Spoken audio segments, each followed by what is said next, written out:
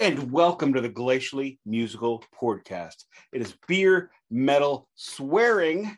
It is me, Nick Cameron of Glacially Musical, joined by Keefe, nickname Chakas, the guy who does that always happens. How are we doing today? I didn't prepare. What the heck? I didn't prepare. Nickname Chakas. I am Keefe sorry. is the nickname, so it's fine. I know. I had a Fucktoberfest of a day, but unfortunately it's November. So just, you know what? Because it's that kind of day. Beer check. My first beer is a Secret Beer Hug by Goose Island Brewing, a 6.5% ABV. In my four hands, pint glass, which I got for free at Steve's Hot Dogs. Look at the pour. Look at the pour. So I have an interesting thing to tell you about that pour. That pour is the reason why you get burpees every week. Why? I've been watching a lot of YouTubes and TikToks from bartenders, and that's the wrong pour. What? That's the wrong pour to get. That's the pour to get no head, so you can drink it right away. It looks good, and I'm gonna let you drink your beer and shut up.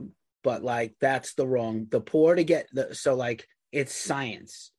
If you pour the beer straight in and you get a dumb foamy head, all the gases expel in the air instead of in your belly. That's why everyone is watching me right now make this face. Nick is making, for those on the podcast, Nick is making a face at me.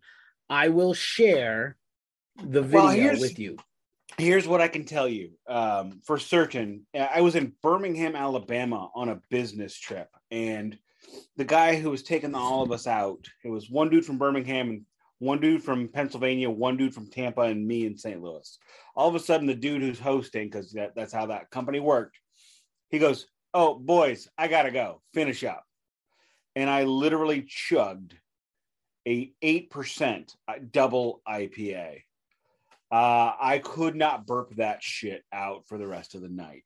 Not in the glass, just straight out of the can, because it was Birmingham.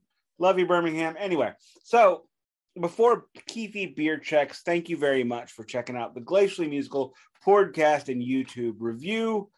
Live nude nothing, because this is YouTube and nobody wants to see me naked, not even my wife. She tolerates me naked. Anyway, so if you are here because of the Iowa gentleman, please, thank you. Go ahead and give us a like. Go ahead and leave a comment saying thank you for doing this, and we'll explain more as we get along. But here is how this goes. Intro, beer check, vinyl check, shirt check, news, meat. We are now still halfway through the beer check. So, Keefe? We are. I'm beer checking in honor, partially of a news item, in honor of this weekend's Dios de los Deftones Festival in San Diego. Oh. I have what I have already had, a Deftones Phantom Bride IPA. This is really awesome. I love these beers, and I'm gonna pop my pop. Good one. And I'm gonna try the YouTube pour and see if I fuck this up. Straight in. That's what they said to do. That is shit. Is there any beer in there? I'm gonna show you the thing, and your jaw's gonna hit the floor. When you pour like this, yes, it doesn't look pleasing, because we're all trained to see that like but this. You know what? That is dissipating on the quick. It will dissipate. I don't need to sip this right away. Literally pour it straight in, get the gases out into the atmosphere and not into your body. When you pour with the small head, all the gases are in the beer. You drink the beer aggressively, and then you have the burpees, and you have all the gas in your body. And it was alluded to that it even prevents you from tasting the beer correctly. So we want to taste the beer. I'm going to try this, even though I know the pour looks abysmal by pour standards. It's all right. You know what? I will give that a go. What's your vinyl check, sir? I'm going to whip through the vinyl check. First, I'm going to talk about how I'm such a sellout. I have a rule in my life where I don't go to Walmart. I don't spend money at Walmart. I do nothing for Walmart. Here is my copy of the Red Hot Chili Peppers Blood Sugar Sex Magic Walmart edition. Because you know what? Apparently, all it takes is a $25 version on red vinyl, and I will drop my drawers and piss on my values.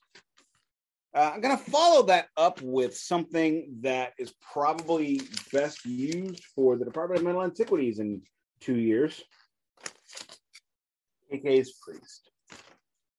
I am not a giant fan of the Judas Priest. They're okay.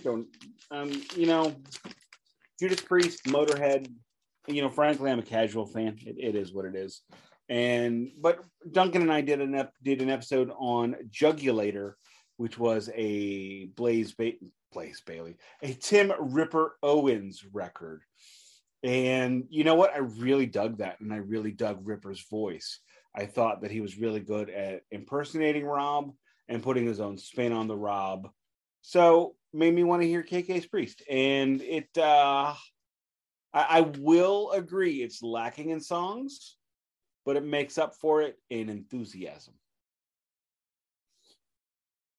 I don't know how to take that middling Priest and Motorhead talk, but I'm a big Ripper fan. He's certainly, I would say, imitating is a little strong. Yes, he covers Rob very well on the Rob originals.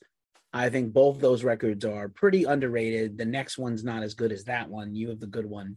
KK's Priest also good. Judas Priest getting into the Rock and Roll Hall of Fame this weekend. KK will be there. It's going to be awkward, as well as Les Banks, who's in KK's band and not in Priest for like 31 years. 32 years. Agreed. We did hit this last week, though. We did. But anyway, Ripper should be getting in. It's a shit show what they've done now. For me, I'm going to take 8 seconds. When it comes to the Rock and Roll Hall of Fame, it is like sports championship teams. Everybody gets a ring. Period. Everyone or no one. No. I don't know. More to discuss next week. But anyway. Fair. My vinyl check, because I'm nothing if not on brand. First of all, I love your vinyls, and that Chili Peppers record's untouchable. My favorite Chili Peppers record. I think everyone's favorite. Their best record. On brand for this episode of the podcast and this series, the debut album by Slipknot. Nice. On vinyl, this is yellow pressing? This is the brand new recent yellow pressing. Man, I wonder why I know that. I wonder why you know that. You might have one. Nope. But anywho, so yeah, it comes with this awesome cardboard sleeve, no Mylar, so we need to normalize the Mylar. Very cool photos. The Chili Peppers actually came with the Mylar. I was going to ask you lyrics, in case you're a fan of What Does Corey Taylor Think and all his lyrics. This is the vinyl is the original album version. We'll get into it when we discuss the album, how many versions of this album there are.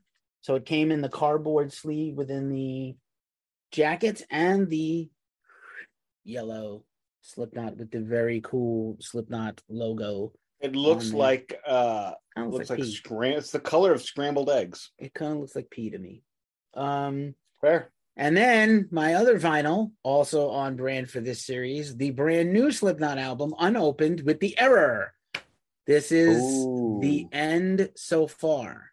Hold on to that and sell it later. Right now, it's going for upwards of $400 Holy on the web. Shit. I thought about selling it right away because I could use the money and buy other things. $400. So it was supposed to be called The End For Now.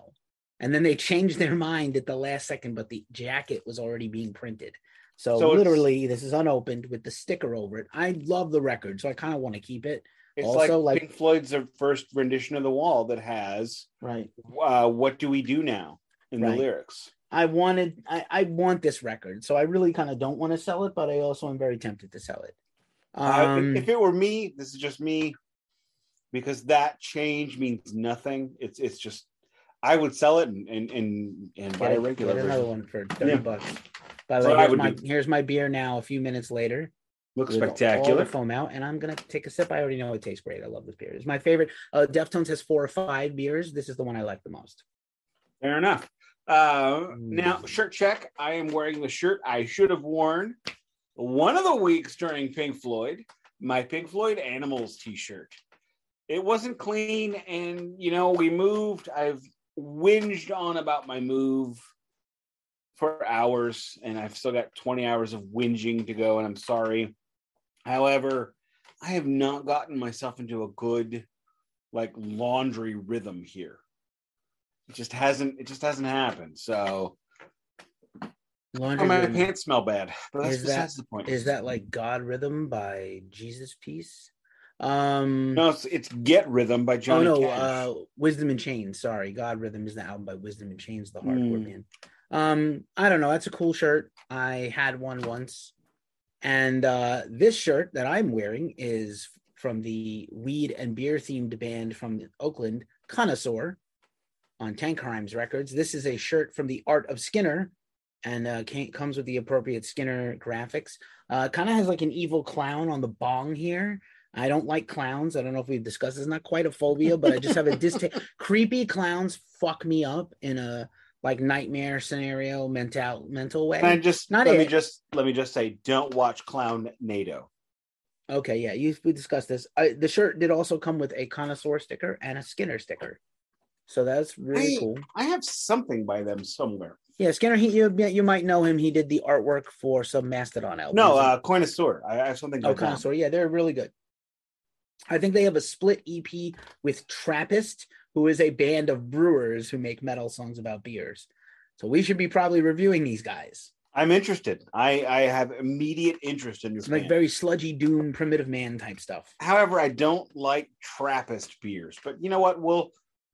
That's a bridge we'll cross when we come to it. Maybe they'll send us a 6-pack. All right then. But let's, if you don't mind, trying to stay on point. Yeah. Because we love to talk, and I love to hear my own voice, and I love to hear your voice. So I hate cutting you off. But silly. Let's focus up. News of the day. I have one thing I want to discuss. Ace Frehley may or may not have been banned from appearing at the Chiller convention. Someone who claims to have worked in security talked about how terrible Ace was, doing all the things Ace does, being hours late, taking breaks, locking himself out of the room, yada, yada, yada, claiming he was using Chiller time to sign for private dealers, thereby kicking the band out, kicking the fans out, this and that, basically being a horrible chump. Now, here's where I want to defend Ace Frehley and tell you how, oh my God, Ace loves his fans. That's why he tours in these shitty clubs at age 78 or 9 or 67, whatever how old he is, I don't care. And no, he does that because he needs to get paid. So he also raised the prices. It was $50 for his signature, $20 for planets, $30 to have your name put on it as well. I mean, crazy pricing. And frankly, everything I heard, it sounded exactly like Ace Frehley. However, his manager, John Ostrovsky, has now taken to Facebook to rebut. And let me just sum up the rebuttal as such. Ace Frehley is a saint among human beings, practically godlike, worked hard to stop COVID, saw a small child who was a fan and loved him to death and gave him time, and worked with the fire marshals and screamed at the convention, "No, I will not stop now. I will wait until all fans are signed." So the question becomes, do you believe the dude who said Ace Frehley acted like Ace Frehley? Or do you believe the dude who said Ace Frehley acted like a god among men? The truth is probably somewhere in the middle. I don't know. I think the truth is in that first one, but that's just me. I think I'm Facebook friends with Ace's manager. So we're not friendly. We're not friends. We're acquaintances. We emailed each other at times. He goes by John Astronomy, and you may know him from the former podcast Talking Metal and the TV show Talking Metal on Fuse. That's Ace's manager. You can see him in the Talking Metal on Fuse opening credits dressed as Ace as a teenager with his 58 Sunburst Les Paul. He is now managing Ace's career, for better or worse. I think it's probably a little bit of both. I think, listen, the getting is good right now. Kisses on the farewell tour. This stuff will never be more valuable than now because there has never been. Deprivation is not a strategy that Gene and Paul believe in. There has never been a time where Kiss stuff has not been readily available unless we discontinued it already. That's my Gene impression. And so, now's the good time to get the most money possible for all these things. No, I completely agree. All the chumps are actually Vinnie Vincent's fans who paid like a lot of money to barely hear him play. Peter, I love and I will never say a cross thing about, although I know he has been has been irascible at times. Hey, these guys are rock stars from the 70s, and rock music in the 70s was a very different thing than it is now. And they're doing their best to make their way in the world today. Making your way in the world today takes everything you got. Taking a break from all your worries, man, it sure would help a lot. Wouldn't you like to get away? And that's why Ace took a break an hour into his signing for 2 hours. But that's besides the point. That's brutal. I have worked at some conventions as a guest, as an attendee and a panelist. And these things need to run like clockwork, or they run off the rails like a train badly. Yeah. Nice quote there of the Cheers theme song for those who did not pick it up. I used to do musical theater as a teenager. I went to the High School Performing Arts, blah, blah, blah. And Cheers theme song was one of my audition songs for things to give people a taste of my range. Not the best idea I ever had, but like it was. Did you do all 3 verses? I did all 3 verses and I acted out the lyrics. It was embarrassing. Oh my Lord. Okay, you know what? This conversation is now over. Yes. You got any news you want to talk about? Priest in the Hall of Fame. I know Lamb you're of really God, excited about that. Lamb of God. But I am really excited about this because as much as I love AC/DC and yes, they are not metal. No, they're not. Matallica, Black Sabbath, and now Judas Priest will be the 3 bands that are metal in the Hall of Fame. I'll take it. 3. I'll take 3. Maiden definitely should be next, and it's a crime that they're not in already. Well, it's one of the things we talked about last week with Emily Burton of Fireball Ministry. No matter how big a metal band is, 99 times out of 100, they are still the tiniest little fish. Yeah. I mean yes and no. Pond. It's weird because, here's the thing. So there was a report this week that was widely reported in places. Just want to talk about streaming for a second. Nick is not a fan of streaming. I'm a fan of streaming's utility. I need streaming to do what I do as a journalist for ghostcultmag.com. Nick is streaming in terms of just a listening experience and just in terms of it doesn't pay. Even the best case scenarios, it doesn't pay. So, streaming, here's a fun thing. Spotify had their earnings call, which kind of, business. What are you doing, Keith? You talking about business? Hear me out. Spotify had their business call in which 2 of their senior executives acknowledged the vast majority. Slipknot is now, Slipknot. Oh, I know this Spotify story. has now eclipsed 100,000 songs being uploaded a day. So the fact that it's kind of a utilitarian platform for all seems very Marxist to me in a good way. But on the other hand, enraging definitely 40% of our listeners, there are no way anyone is hearing all these songs. The vast majority of songs uploaded to Spotify are never heard by anyone. They're just out there in space. People are uploading their podcasts and no one is listening. If you're listening to this on a podcast, thank you so much, because apparently the vast majority, we're all chasing this Spotify high and this hope that a lot of bands are hoping to get on one playlist that it blows up their whole career. It's really not the case, because most people are hearing a small selection of songs. At the same time, concurrent to this data, once again, for the umpteenth year in a row, heavy metal, extreme metal, and all subgenres of metal have the most loyal listenership, who listen to the same shit over and over. New bands come into the genre and we glom onto them and cling to them like no other fans, not country, not these huge pop stars with hundreds of billions of streams. Metal and rock fans are driving the loyalty of the listenership of all of streaming. Let your mind work on that for a second. Thoughts, Nicholas? If I may. Oh, shoot. You said okay. I don't have to say that. So sorry. Real quick. 100,000 songs per day. That is 60,000 records per week. I didn't continue the math, but there are only, assume, 30 records worth of time in a day. That is 210 records a week if you never slept and just drank coffee. and listen to music. As for metal and hard rock fans, one of the things I routinely tell my kid, who has so many phases, is, look, music I listened to when I was your age is on the goddamn shelf. Music I listened to when I was younger than you is still here. I got into Iron Maiden at age 7. I am 46 for now. It's ending soon. But 40 years, basically, of listening to Iron Goddamn Maiden. I got into Metallica in the late 80s, still listening to Metallica. When I think to myself, oh, am I going to pre-order such and such band's new record? That's rare for me. You know, maybe that's just in our DNA. Maybe that is just what makes us who we are in terms of hard rock and metal fans. We go back to the beginning. It's like anime fans, right? If you get into an anime, you end up spending $5,000 on that anime. Maybe that's just what we do. We're just American anime otaku metal dudes. Any other news for us this week?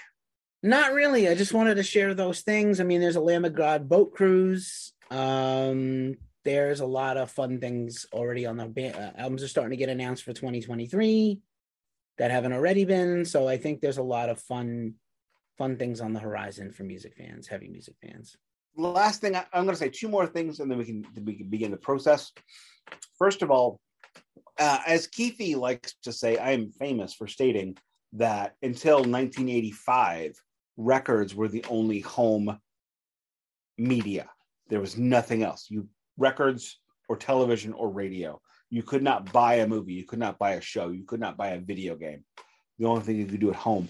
And the absolute proof I saw of this, I'm at the Antique Mall the other day because it's close to work. And you know what? Sometimes I don't want to be at work on my lunch break. So I go down there and I found a Hardy Boys record. Not a book on vinyl. This was a fictional record by the Hardy Boys called Here Comes the Hardy Boys. That's where vinyl and music was at one point in time, is it was the abject emperor of media. And, you know, when people talk about this killed it, that killed it, it's not Napster, it's not movies, it's competition. You know, if you have $50 to spend each paycheck on whatever you want, well, maybe this week you buy a video game, maybe next week you buy a record. And the week after that, you take your girl out for a couple of drinks and a movie. I mean, you know, just keep that in mind. And the last thing I will say, and I will let Keefe take this away, is I am not a fan of Slipknot walking into this. I saw Slipknot in 1997 or 98. I know Keefe has corrected me on the actual date when it was, because I always forget. Either way, it was when they were playing the second stage at Ozfest before any main stage acts even started. So they're playing very early. It's the height of the Kiss reunion tours. And I see these guys in masks and I think, you guys are fucking stupid. And I turned off at that moment. I completely turned off. And apart from just, you know, straight up selling out for clicks, slips for clicks, I actually did want to listen to Slipknot. I wanted to take out the visuals. I am a Kiss fan who loves the music of Kiss more than the visuals of Kiss. I don't need Ace Frehley wearing silver makeup. I don't need Gene Simmons breathing fire to enjoy Firehouse. They're good songs. Secretly Cruel, however, is not a good song. In fact, most of Gene's songs are bad. But so I am going to lean on the Keefe this series because I need help. I'm not familiar there's the burpee. Holy shit. Anyway, callback. So when, you know, Keefe talks about frequently that Slipknot is one of the biggest metal bands in the world, I closed myself off decades ago from them. So this is a revelatory series for me. I have a similar anecdote. I was not an original Slipknot fan. And I can either tell that anecdote now or I can tell it another time in the series. Let's go another time. Okay. I gave my. You can hit yours next week. Okay. It's worth saving for next week. That's fine. Okay, cool. It's not integral to the story. So we chose Slipknot. I chose Slipknot. It was my turn, and I chose Slipknot. They have a new album out. Nick acquiesced. I appreciate it. Nick will pick the next one. They are indelibly the second most important band in metal right now, if maybe more important than Metallica, at least as important or more. They move the needle for everyone else. They have their own culture and metal lifestyle website called Knotfest, which was a genius move. They have a series of festivals called Knotfest now all over the world.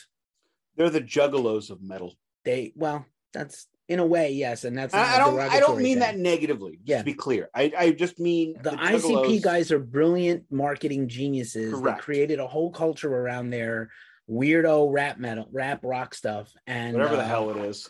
Yeah, they're retiring soon, but the culture is going to live on. Like, whatever, the Gathering of the Juggalos, their whole thing is going to live forever. Juggalos, the Bohabs, and the Slipknot whatevers. Maggots. Okay, I don't know. They have all created a culture and an identity. They talk about the Kiss Army. They talk about, Dave Mustaine calls his fans the Droogs. Which, I mean, frankly, that's fucking lazy as shit, Dave. That we've all seen the movie. He loves that movie, though. We all love that movie. I've never heard a Megadeth fan refer to themselves as a Droog or a Droogie. Maybe that's what he calls them. I don't know. But Kiss fans like to say they've been in the Kiss Army since blank. You've heard me use that expression, Kiss Army, since 1977. I had the card at one point. I may still have it here somewhere in the storage. But anyway, these three bands have made an actual culture around their fans. Yeah. It's really smart. It's really smart, especially in this day and age where everything is disposable. Correct. How they did it is fascinating. And we're not going to totally delve into all of that. But I just thought Slipknot's inherently interesting. We're going to cover their first 4 albums. It's about 11 years. At the very end, we might skate through that last 12, 13 years just in like a minute or two. But I just think it's very inherently interesting how Slipknot came from this underground place to become this enormous everything they do. They've done so even Metallica has failures, right? Orion Fest was a financial failure, even though I think on paper it was awesome. Through the Never is a complete failure. Great soundtrack, though. I'm just gonna say many of their fans hate Some Kind of Monster. They consider it a triumph. It's derided by all their fans. I've never watched all of it because I don't want to see Dave Mustaine cry. That's where I draw the line. They all cry. Yeah, well, except Newstead. Jason's pieced out. He was smart. He knew that shit was bullshit. But how did they do it? So that's what I think. That to me, it's almost as equally interesting to the music is how did they do this? How did they do this? They're not from New York or LA. They're from Iowa. And granted, they don't live there mostly anymore, most of them. But like, it's just mind-blowing. That's where they were from. It's not even Chicago. It's Iowa, dude. If you're not American, Iowa is like, I don't know. It is the north of England. It is the most backwater place in America. It's not the smallest place, but if you're from Montana, you can be like, fuck you, I'm from Montana. Right. If you're from Iowa, you're like, I'm from Iowa. Still feel like the Southeast is more backwater than the Midwest, but you're the Midwestern expert here, and I am not. Look, discuss. I live in St. Louis, Missouri. I abut Iowa. I am going to Iowa in December to watch a hockey game, because why the fuck else would you go there except to get away from Iowa? Is the place where you go to get away from. You only go there to leave. You go there on your way to North Dakota. You go there on your way to Minnesota. I'll have the kid. It's fine. Okay. And once you cross into Iowa, you cross into nothing. It's, that is the corn. It is the children of the corn. The fact that anyone from Iowa made it, and they didn't make it by leaving Iowa. They made it out of Iowa. Tom Arnold makes the joke about being from Iowa. Oh, it's cold. but he went to California to make it. These fuckers get huge from Iowa.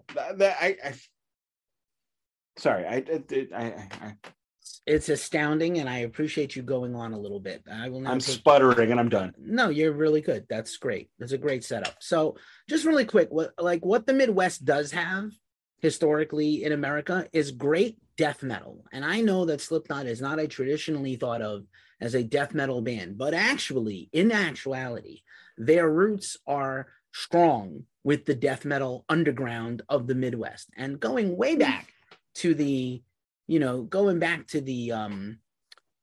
early 90s, there was a promoter in the Midwest named Jack Koshik, and he had the Milwaukee Metal Meltdown or Milwaukee Metal Fest, right? Oh, God, I remember hearing about that back in the 90s. Yeah. I never went, unfortunately. Yeah, I never went, but it was like the dream. My first successful band played the New Jersey version of a Jack Koshik festival. I had friends that played Milwaukee Metal Fest. Yeah, so did I. And like all your favorite bands, the lineups for these things were unbelievable. Jamie Josta has bought the brand. I think we discussed this a while back. He has bought the brand and he is resuscitating it in 2023. So actually, probably an announcement for this is imminent. Very cool. And he's a huge death metal fan. I know people are like, Josta, hate breed, but like he is a huge death metal fan, and I assure you, he's going to do justice. So Slipknot really has its roots in the underground metal scene of the whole Midwest. And there's a series of bands, and I'm going to rattle off some of these names. You can go do the homework. I think after our interview series with Emily Burton of Fireball Ministry, I'm going to be a little more careful about my sources and sourcing information. Ooh.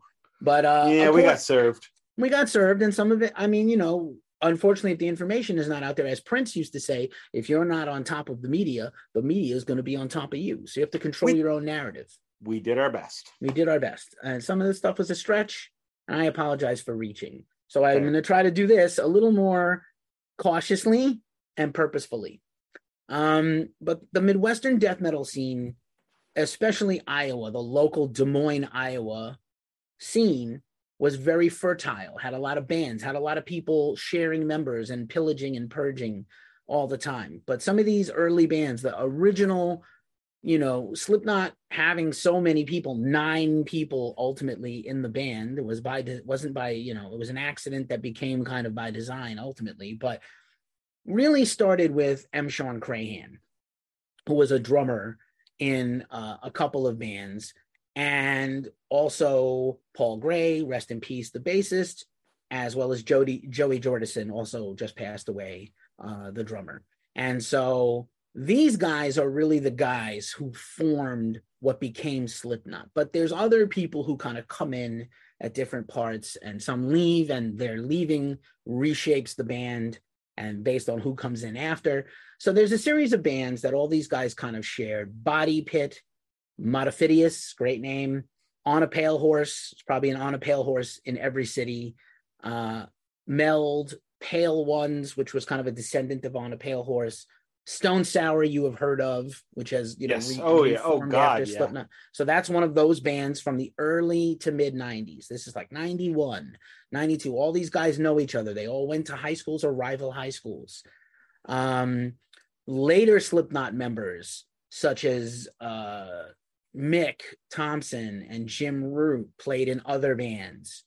And so there's a Midwestern death metal band from Minnesota called Anal Blast. They sometimes, they were a fixture of the scene. Don Decker also passed away, rest in peace. I think he passed during the COVID years. Okay, hang on. Let's stop naming our bands anal anything. It was the 90s and the early. This is the death metal grindcore. They're a grindcore band. That should tell you what you need to know. Okay, fair. Okay, I withdraw. Yeah. So just, anywho, Anal Blast is a very regionally popular band. They play all the gruesome death metal festivals, similar to how Hatebreed became the local band that opened for the national bands. Anal Blast would open for Carcass and Napalm Death and play Milwaukee Metal Fest.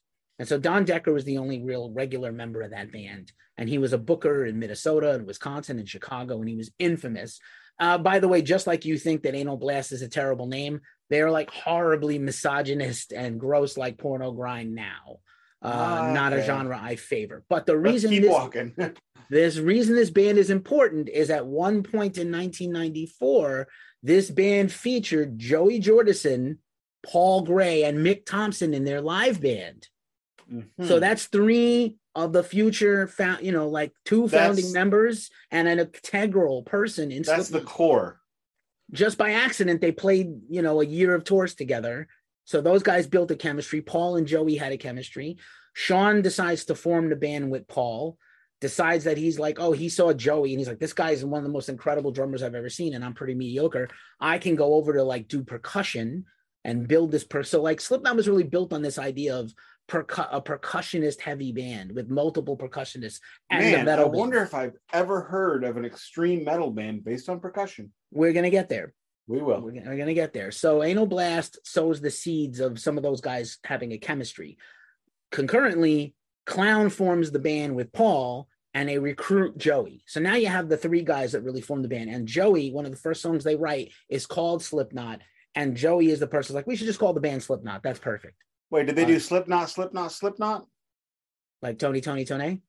No, like Black Sabbath from Black Sabbath by Black Sabbath. Yeah, they kind of did. Okay. The song Slipknot is on an early demo, never to be, okay. So they didn't do the triple. Okay. They didn't do the triple in the now era, but eventually they did. So Clown goes over to percussion. Joey is on drums. Paul is on bass. And they have a series of guys. They have a singer named Anders Colsafini, who was in the band for quite a long time, most of the next 5 years.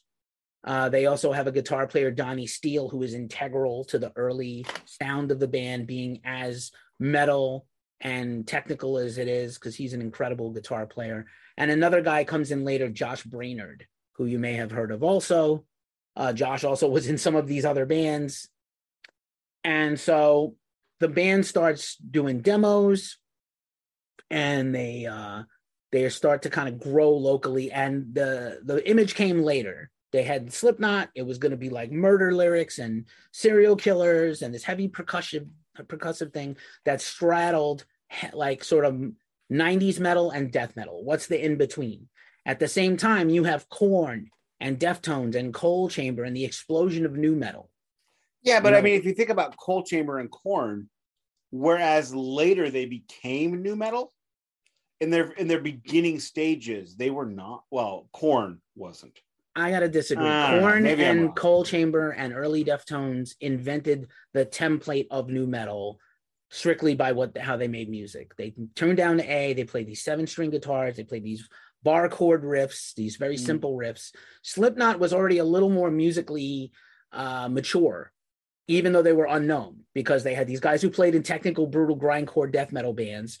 They had one of the greatest drummers to ever live, Joey Jordison. They had a creative, artistic visionary like Clown, who thought like in 3D, where everybody else is seeing like a dog in black and white. Clown sees in like an architecture. He sees in AutoCAD, if you understand my meaning in the program. AutoCAD. No, there we go. Pulling out references. So Slipknot goes through some changes. They create a demo, and they draw the attention of Ross Robinson, who had produced Korn and had actually made his name by producing the demo that got Fear Factory signed to Roadrunner, even though that album didn't come out for a long time because they didn't like working with him. But Ross, who invented the new metal production style, enabled the production to translate these tuned down to A when almost no bands did that. And that drum sound, the David Silveria drum sound, right? That popped off drums.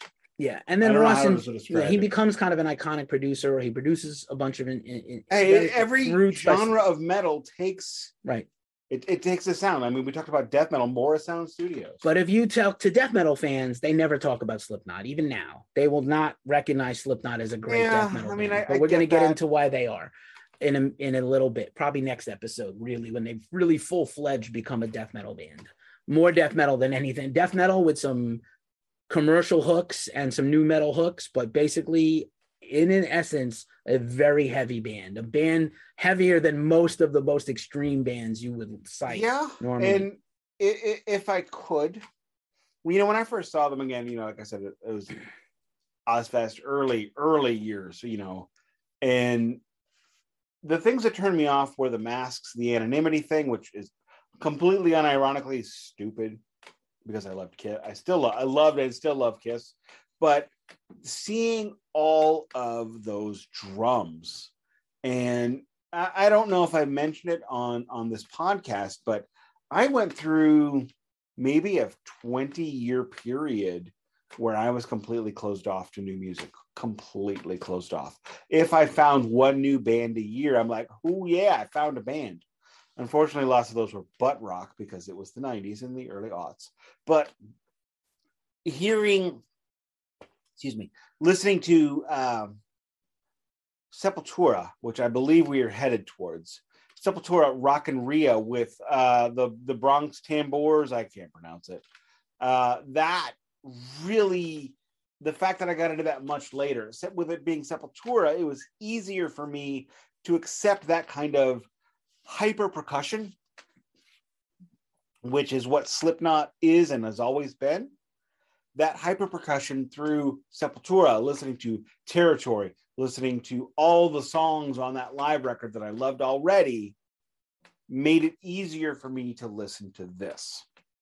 Well, allow me to tell you you're right about that, because I'm going to say probably an unchecked reference is Sepultura, especially Chaos AD, especially Roots. Amazing record, by the way. Chaos AD is one of the best incredible records of the 90s. And especially the song Kiowas, which has not that a gang of percussion. Yes, absolutely. It's the... I'm sorry. I'm not a big fan of that one. But but that's the song that directly influences the multiple percussionists. They're literally all playing toms or gasoline cans or whatever. I know. You can refute me. It's basically you can disagree, but like if you're refuting my point, there is no disagreement. I just don't like it. It's heavy metal stomp. Whatever. I mean, like they were leaning into their culture. I think that's unfair. Completely. I think stomp is pop culture, heavy metal roots. Anyway. Fair. Anywho, I'm gonna now speed through the next little section of this. At the same time, Slipknot is forming and not yet formed its sound, and is slowly developing this personas of clown masks and things. There's a band out of Cleveland formed in 1993, right about the same time as Slipknot, or right before them, before Slipknot really takes their name and shape. There's a band called Mushroom Head you might have heard of. I saw them on Mushroom Head set out to be nu metal, not as heavy as Slipknot, to be real, and honestly has never really had a song as good as the best songs of Slipknot. They are a great band on their own. They have some terrific records. They're still putting out records 30 years later, almost. But they're just not quite as good as Slipknot. However, they were already up and running and touring the whole Midwest and opening for national bands like Slayer by 95, 96. This is 4 years before Slipknot is out, right? Slipknot doesn't come out till 99, the way we know them now. Correct. On Roadrunner. So Mushroom Head is already gaining a name. And so when Slipknot comes along, people are like, who are these Mushroom Head ripoff guys? Fuck these guys outside of Iowa and outside of Des Moines. But in the rest of the Midwest, Cleveland, Illinois, your city. Cleveland rocks, by the way. Cleveland. Hello, Cleveland. People were like shitting on them before they were even known. But anyway, their demo with Ross attracts them. Ross is like, listen, I'm going to put out like my own. I got some clout now because of Korn and Sepultura. This is 95, they put out their very first demo official record, Mate, Feed, Kill, Repeat, which is going for thousands of dollars still if you can get an original CD on eBay. Whew. I listened to it in the preparation for this. It's not where I didn't have you listen to it because it's good. It's not great. You see where the building blocks of the band are. It's probably a lot like when we did Quiet Riot. We started not quite there in yet. Japan. Yeah, not even that far. It's a little better. It's better than Japan, Quiet Riot, but it's not 1999 Slipknot yet either. And the reason is they're missing a couple of crucial pieces. And so I get it. They put their demo out. They go work with Ross. They make this first debut album, Mate, Feed, Kill, Repeat. And Ross is like, listen, I have some clout now. He does a Roots record, blows up. He's rich. He's like, I'm going to put out my own label, and I want to sign you guys to my label. That ends up interesting Roadrunner, who had already worked with Ross on a bunch of stuff, not Korn, but, Sepultura. At a certain point, because of his work with Korn every Roadrunner band, including Sepultura, all made like, again, they were either forced to or instructed to make a new metal influence record. Every band did it. Your favorite bands, Fear Factory, Machine Head, everyone did it except Life of Agony. And then they would sign new bands. Blood, sweat, and tears. Blood, sweat, and gears. They signed bands that sounded like new metal bands, or they had like a little something industrial or something extra in them that had that kind of feeling. And so, think of record labels as piranha. A little bit, but when there's some chum in the water. Yeah, Roadrunner says to Ross, like, no, don't put them out on your record. We want to sign this band and put them out. But Slipknot was a little still kind of forming and coy. So they played a show, and they, you know, like their record didn't really get the feeding frenzy they had hoped for. They were like, oh, they were getting a lot of hype because of Ross and because of the first record, but they really didn't have that many. They had some offers, and it wasn't competitive. So they were like, you know, I don't know what's the missing ingredient that we're lacking. And they looked at their singer, who's a good singer, a decent vocalist, but like for whatever reason, they weren't vibing with him. They might have been moving in a heavier direction, and like he wasn't jiving with him. So in a local band called Slipknot, called Stone Sour, is a guy named Corey Taylor, a little old guy you might have heard of, right?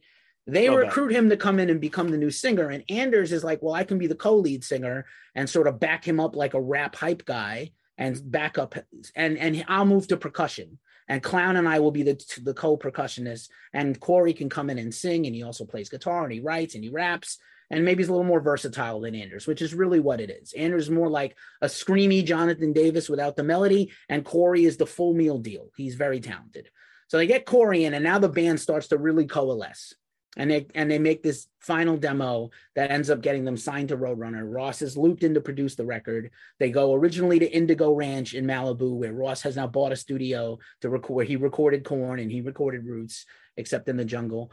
And some of it was done back in Iowa. During the recording of the record, they record like 90% of the record. And the guitar, I think at one point, Donnie Steele leaves because he's like very Christian. And he's like, all these serial killer lyrics are hurting me, and they're really bothering me, and I can't sleep at night, and I can't do this music anymore. So Donnie Steele leaves, and Josh Brainerd comes in. Josh Brainerd writes most of the debut Slipknot record with Mick and Clown and, you know, Paul. And really most of the riffs come from Paul, Joey, and Clown. The majority of the original Slipknot record is really from them. Not counting melodies and word lyrics, rhymes and stuff. During the recording, Josh ends up leaving the band. They were already kind of fighting with him in the studio, and he's not working out. So at the last second, Jim Root, who had been in some of these other bands with some of these guys, is recruited to come in at the last second. He plays a couple of lead guitars, and the Slipknot lineup with DJ Craig on kind of like synthesizers and sound effects, and DJ Sid, the scratcher. He had come in. You started to have bands like Head PE had a scratcher, and Incubus used to have DJ scratching, and Limp Bizkit had a DJ and a scratcher, DJ Lethal. So you're starting to get kind of like, at one hand, they have this brutal heaviness, this like chaotic, extreme heaviness of the best death metal bands. Chaotic is a great way to describe that. And then they also have this kind of rap metal thing, because Corey is a phenomenal rapper. They have DJ scratching. They have like a lot of grooves that sound like Korn. They just sound like new metal. Slipknot would not call themselves new metal, but invariably they are the child of death metal and new metal to me. And they are a thing of they are their own, like David S. Pumpkins, man. They are their own thing. Right. So they finished the record. They put the record out, Slipknot's self-titled debut. There's a lot of hype going on. There used to be like a lot of industry comps you used to get in the 90s that were like in the throw-out bins, all these collections and things. And they started to pop up. Some of these first few singles of theirs started to pop up everywhere. And they did this video for the song Spit It Out that is a direct inspiration from Stephen King's Here's Johnny, what you call it? Red Rum. The Shining. Literally, it's the Shining Hotel with little Joey, the drummer, on a little big wheel and two girls, and it's horrifying and great. You start to see these promo pictures of these guys in jumpsuits and masks. What is this? And Mushroom Head is out already. And here's another band that kind of looks like Mushroom Head. There's also the Residents. Like, we're not ignorant to other bands that exist. I know. There was another band that was like wearing red, blue, and silver makeup. Oh. Oh shit, who was that? Not Mudvayne. That was later. No, somebody like Mudvayne, but Yeah, probably the Residents is who you're thinking of. They wore big faces that were painted and very Dali surrealistic. There's was already Gwar. We haven't even talked Yeah. about Gwar, who you love and I love. There was a lot of theatrical bands in metal, rap metal, and semi-rap at this time. Yeah, there's 9 of these guys. It's a gang of dudes all in jumpsuits, like literally mechanic suits or It's flight Leonard suits. Skinner with way more drums. Way more drums, right? 4 times the drums. It was just the anniversary of the plane crash, by the way. I'm still tracking down. I'm still trying to interview Artemis Pyle. He's floating out there. I know somebody who manages him. Anyway, Flex. So Slipknot puts the record out, and literally my notes say the metal world shits itself, because this is before the internet is in its infantile stages. There's a few websites. Oh, back then to get metal, you had to read like 3 magazines. You had to read 3 magazines. You had Blabbermouth. Rip was on the way down, almost over. You still had Guitar World. You still had Revolver in its heyday. Cream is Guitar World was still in the heyday at this point. Yeah, Guitar World's huge at this point. Metal Edge is still a thing. Metal Maniacs is still a thing. Metal Maniacs would not cover Slipknot. Gone. Yeah, Decibel, who was a baby magazine, would come along a few years later, would not cover Slipknot for a long time.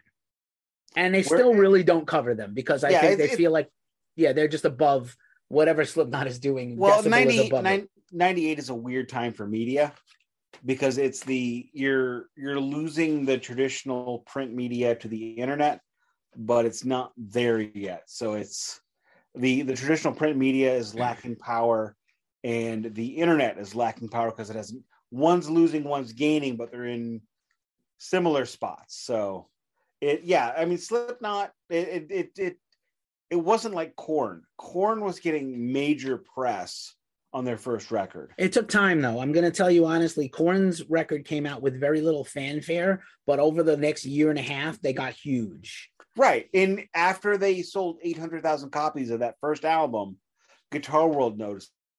Yeah. It took Slipknot about 2 years to get the same bump. Rolling Stone notices. I'm reading these magazines at the same time. Yeah.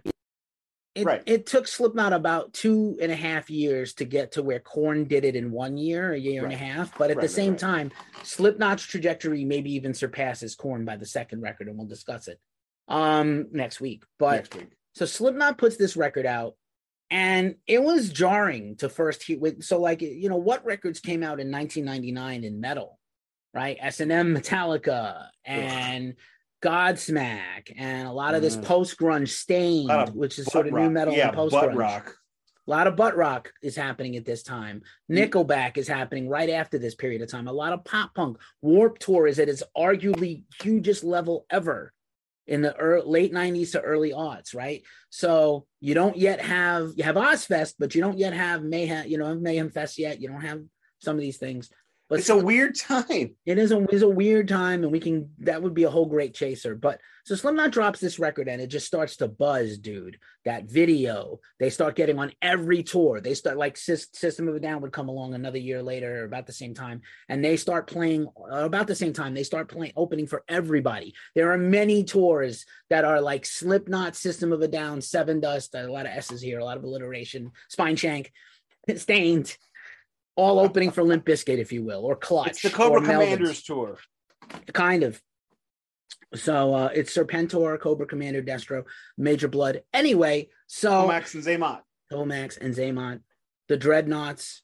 So yeah, man, you can't really fathom how this record rode a wave, right? So like Typo Negative took like 5 years to get to Bloody Kisses, or 4 years. And then Bloody Kisses was the biggest selling album on the label of Roadrunner the whole rest of the 90s. They had some big ones. And there's some other records I'm going to say, like, I think Slipknot subconsciously borrowed from Sepultura, borrowed from the second Machine Head record, which is tuned very way down and very weird, experimental, skronky riffs, right? There's so much stuff going on with the Slipknot sound. What was your impression of hearing this back after a long time, maybe for the first time ever with new ears? This is actually the first time ever I've listened to the record. And I saw, as I said, I saw them, no interest. And because I was not in a place to appreciate what they were doing. I was far too pretentious for my own good. However, listening to this, like I said earlier, the big thing was that Bronx and Tambour Sepultura record. Hearing the extra percussion and how it improved Chaos, or not Chaos. What's the name of the song? Chaos AD, Tanks on the Street, Territory. That is probably my absolute favorite Sepultura song. Nothing will ever top that. And hearing the other 48 dudes, beating on these on those roto whatever toms or drums or garbage cans, it increased the quality of that music, which led me to open the door to what Slipknot was doing, because I remember seeing the Jamaican drums and the dudes in masks and all the turntable, the DJ. I still don't quite get the DJ bit, but this album is abject. It is the complete summation of the post-grunge metal chaos. And metal now, after the democratization of music, after where you don't need Roadrunner Records or Metal Blade Records to put out your album and get worldwide distribution, I could put out a heavy metal, death metal record today and have it around the world on Thursday. You didn't have that back then. So the world of metal in a post-Kurt Cobain world was strange and misguided. What Slipknot does is they take all of those things, all of the misguided ideas, the tuning down, the grooves, the crab core, throw in a DJ, what the fuck? Let's go ahead and rap like, God, who are those numbnuts? 311. Let's rap like 311 does sometimes. What the fuck? Who cares? Let's do everything that we have been listening to for the past 10 years and not try to be Slayer, not try to be Sepultura, though there's a clear influence in Sepultura. The riffage, the chord progressions, there's a lot here. When you say it's unchecked, I believe it's purposefully unchecked. You can't be so similar to someone without discussing, someone like Sepultura. Sepultura is not Metallica. They're not Megadeth. They're not Anthrax. These are guys that are a little smaller. Anyway, that's the point. But here's a fun thing. If you love old school heavy metal in 1999, Slayer, Metallica, Iron Maiden, Judas Priest, Black Sabbath, or you like doom metal, or you are a black biker vest wearing death metal fan, Death, Obituary, Suffocation, Morbid Angel, At the Gates. You hate Slipknot. You see Slipknot, and you're like, fuck these guys. That's exactly like, without hearing them, without even giving them a chance, you're like, fucking wrote them right off, right? So like, it's also, so on one hand, this whole new generation of fans suddenly has like a new messiah, and a whole group of old school metal fans are like, fuck this. Yeah. And immediately, like literally there's rapping. The very first lyrics of the Slipknot record are a rap that rivals any rap of the 90s almost. Like, there's some wild shit on this first track, right? We're going to do the track by track in a second. We're going to really whiz through the track by track and wrap up the show probably like within 10 or 15 minutes. But like, it's that quick to like the arc of the story is so interesting. I wanted to spend the most time on it. And we're not going to do the set list until the next show when I talk about Ozfest and things like that. But yeah, man, Slipknot played Ozfest on the side stage and no one knew who they were. They were the first band on in those jumpsuits in 100 whatever degree heat with the masks. And like, we're not even going to talk about the live shit. That's next week. Just the record. This shit was wild when I first heard it. And I wasn't too impressed. It's wild today. It's wild today. All my friends immediately were like on it. I was in a heavy metal thrash band, right? With a little bit. We used to fool around with some new metal influences. We would cover like Rage Against the Machine. We would cover Korn. We would cover Deftones. But really, we were a thrash metal and heavy metal band, like a Queensryche, Metallica, Pantera. That's really where we lived. With an occasional, we started throwing in like a Korn riff here or there because we thought it was cool, and we grooved well. We grooved better than we were anything else. So I heard this thing, and I was like, not for me. And all my friends were so hype on it. I was like, nah. A couple of my closest metal show-going buddies, we were like, nah, this isn't for me. I already love Deftones and Korn. and some other bands, but I was like, nah, this is, I don't know why, I don't see it. I get the gimmick. I like the visual. I don't get the music. I couldn't get it then. I can get it now. I couldn't get it then. So we're going to quickly do the track by track. I'm going to lead us through. We're going to go pretty quick here. Yeah. And you can... I'll chime in when you're done. Chime in. Well, I mean, like, I can go through some of the tracks, and if you want to stop me and add a point, you can. If you don't, that's fine. The record is wickedly front-loaded in terms of, like, enormous songs. Completely. Yeah. It's wickedly front-loaded, but there's still some great, like, they play most of this live to this day. That's how you break bands, is you put all your best songs on side one. Yeah, that's fair. So, forgive me, I'm looking off screen. There it is. I have my shit set up now. Here we go. The record begins with basically a sample, like Nick's least favorite thing ever, a warm-up track. Yeah, but I liked this one. Yeah. The whole thing I think is sick, looped and repeated over and over because the first track is sick. And that warm-up track, you hear it to this day at a lot of their shows, and it just, you get so hyped for it. I can't explain it, but it is. It's like God Hates Us All. Yep. We're gonna talk about Slayer and other bands copying Slipknot next week. We're gonna get there. It's gonna piss people off. Let me tell you. So "Sick" is the first proper track on the record. First full song. It's 3 minutes and 19 seconds. It is a complete ass whipper, and it starts. It takes that. It starts with this incredible cacophony of drumming, not just Joey Jordison's incredible double bass blast beat drumming. But not only do you have the other percussionist doubling Joey, both the DJ guy and the mixer, we'll call him, the keyboardist, mixer, soundscape guy, they also interloop in drum stuff. So you hear stuff sometimes and it's like, what am I hearing?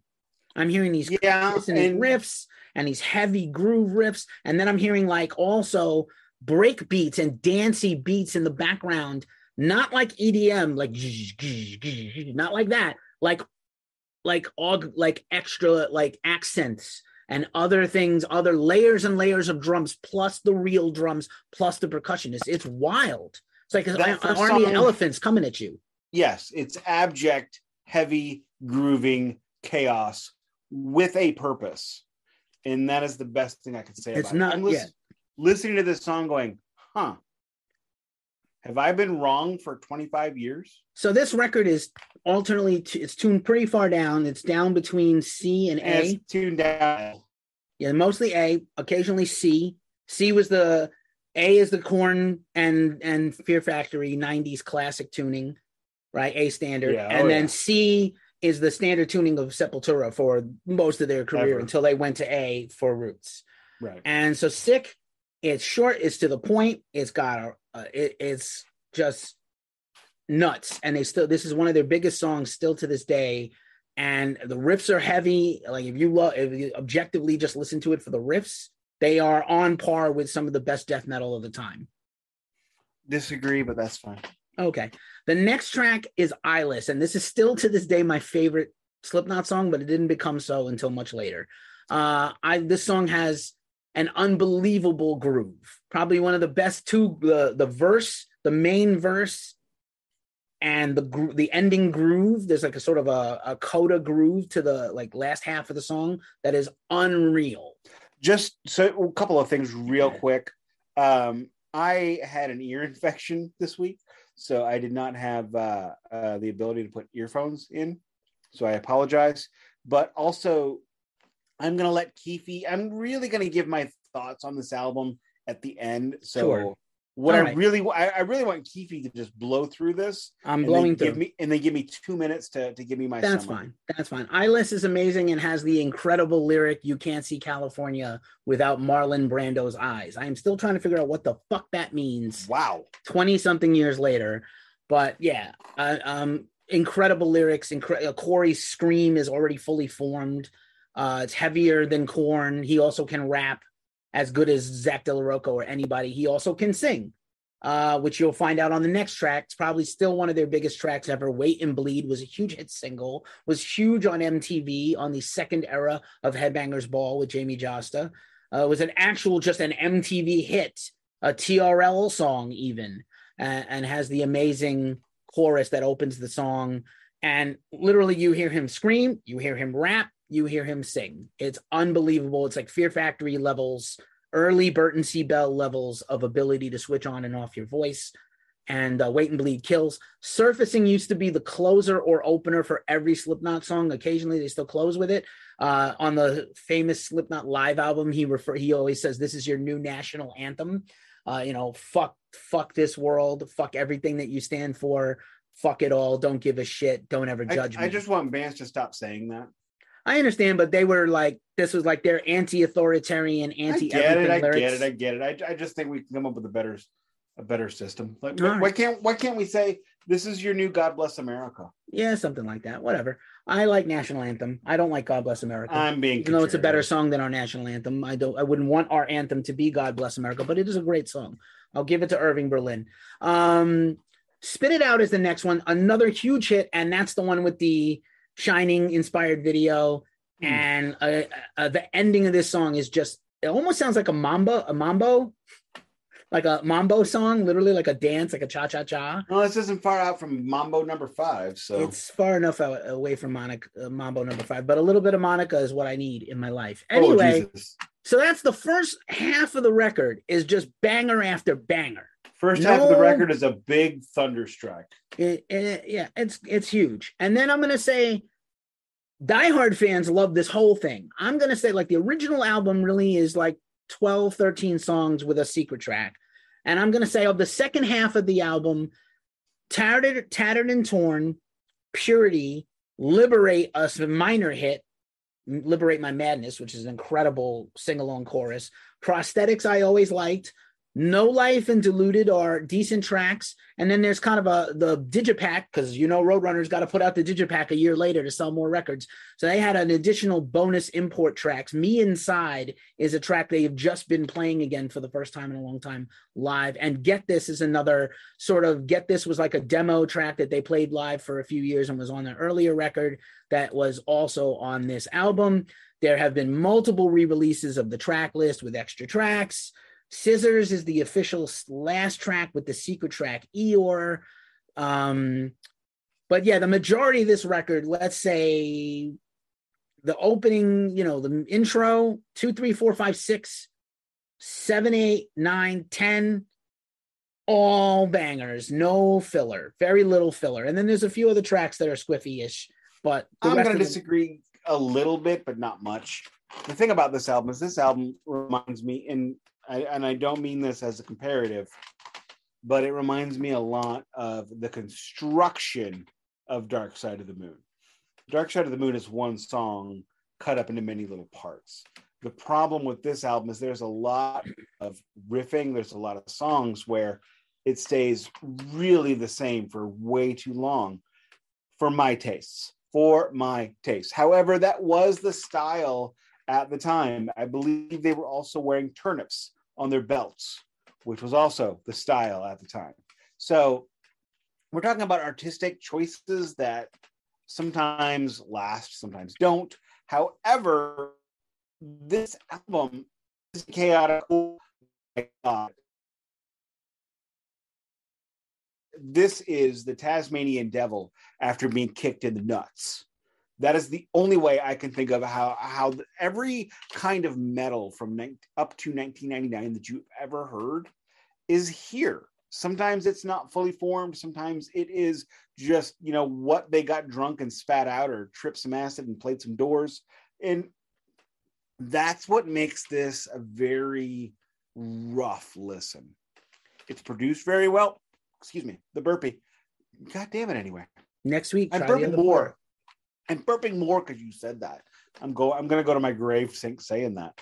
Anyway, so it is abject chaos, and with a purpose, and that's what makes it great. And I really thought, I swear to God, I really thought I was going to be moping through this series. And frankly, I put the 2022 pressing of this record on my wish list today. Probably be checking it before the series is over. I think the thing that helps Slipknot is these two things. They have this chaos magic of riffs and just oppressive beats and just constant overstimulation, very much like our culture, very much the Red Bull or Napster. You know, it's too many choices. It's too many channels, right? It's too many choices. It is definitely short attention span. When they learn to limit the choices and narrow that field, they really become the band they are now. But this record's incredible. And I'm going to say the thing is, I don't think they would have been as big with the former singer. And I know that people love that guy. No, they invited him to stay. They invited him back multiple times to come in at different points.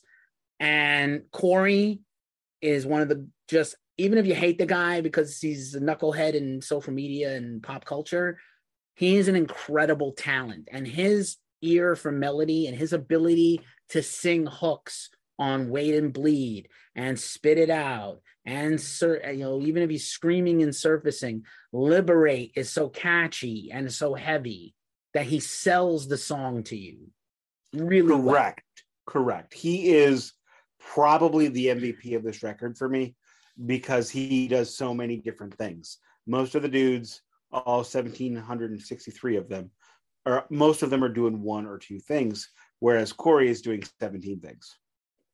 It's true. And I think, again, I don't want to cast aspersions. If there are limitations on the record, it's not written by a whole band. It's written by a short number of those people. And so you're getting it's distilled through them. It's Clown's vision distilled through these master musicians with Corey on top. Jim Root, like I said, comes in late and records some guitar solos, does not have an impact on the writing until later in the next record is the band. I mean, nobody's first record is the band. The first record is the songs because every band goes through periods of flux, and your first record is always what just ended up being, typically just what ended up being based on the dudes that were in the band at the time, that moment, that week, that month, that year. Yeah. And then you get signed and half those dudes are gone. So I hear you. They are in a way they got, especially in a band with 17 dudes. Slipknot didn't lose a guy until Paul passed away. So they had this lineup. Impressive. They had the lineup that is finalized. And I think Chris, the Dick Nose guy who was kicked out a couple of years ago, which we'll talk about later. The Dick Nose guy came in also late into the making of Slipknot. So he's just kind of doubling Clown and not really creating his own stuff. But really and truly, the band that is finalized at the completion of this record upon release, once they go on tour, when they got Chris in the band, Craig also had been a guitar player. I didn't mention that in other bands. Like Craig and Sid had been not just doing what they're doing.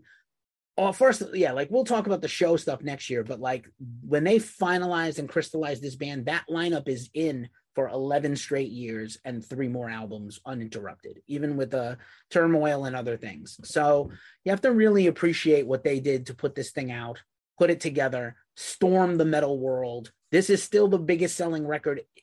I believe it's the biggest selling record in Roadrunner history, except for that one Nickelback record with How You Remind Me. And even then, I think this is oversold Nickelback, because Nickelback's been kind of until their new record comes out soon, they've been hiding for a while. So I know I don't want to talk much about them. I'd love to interview Nickelback. I'm just going to put it out there. My dream is to interview Chad. My dream. Every 6 or 7 songs Nickelback writes, one of them is good. Yeah. So anyway, that's the first Slipknot record. We're going to stop here. I'm not going to talk about the tour. We're going to start next week with the tour. Ozfest, second record, hype, huge success, and the result of those things. And so, and it'll be a much shorter listen. I know it was a lot of lead time here, a lot of heavy exposition at the beginning, but I researched hard to understand. I went through Reddits. I didn't trust Wikipedia. I went through Reddits. I have Corey's first book that is not quite a memoir, but a little bit of his, but he was also even really only into Slipknot a year and a half when they made this record. He was late to the party. A couple of years he was in the band total. So anyway, that's my story on Slipknot. I don't really have anything else to add, but I appreciate everybody for listening. I got nothing else to add. If you've made it this far, you are awesome. Please subscribe. This record, frankly, is great. I expected to hate it. I was wrong. I will say that today, which is a rare thing. And now, because I did it last week, I'm going to let Keefy take us home. Oh, shit, son. All right, then. Well, you have been listening to the Glacially Musical Podcast. Thank you for being with us. If you listened this far, we really appreciate you. Please rate this on wherever you listen to podcasts. Apple, it's a 5-star rating, would be helpful if you liked it. Spotify with a follow, other podcast services with a follow and a like. We really appreciate it. Get notified whenever we drop a new episode, usually once a week, sometimes two, once in a blue moon. We might have a special one coming soon. We don't know. We're waiting. God damn it, Metallica Vinyl Club. Fingers crossed, motherfuckers. Send the record, Metallica Vinyl Club. Send the record. Anyway, but thanks for listening. We really, really appreciate it. I am just honored and proud to still be here co-hosting this podcast with Nick. Thank you so much for having me, Nick. And check out Slipknot at the links in the description. And as we always say, this has been the Glacially Musical Podcast. It does not play in Peoria, but Slipknot has played in Peoria quite a few times. I gotta pee.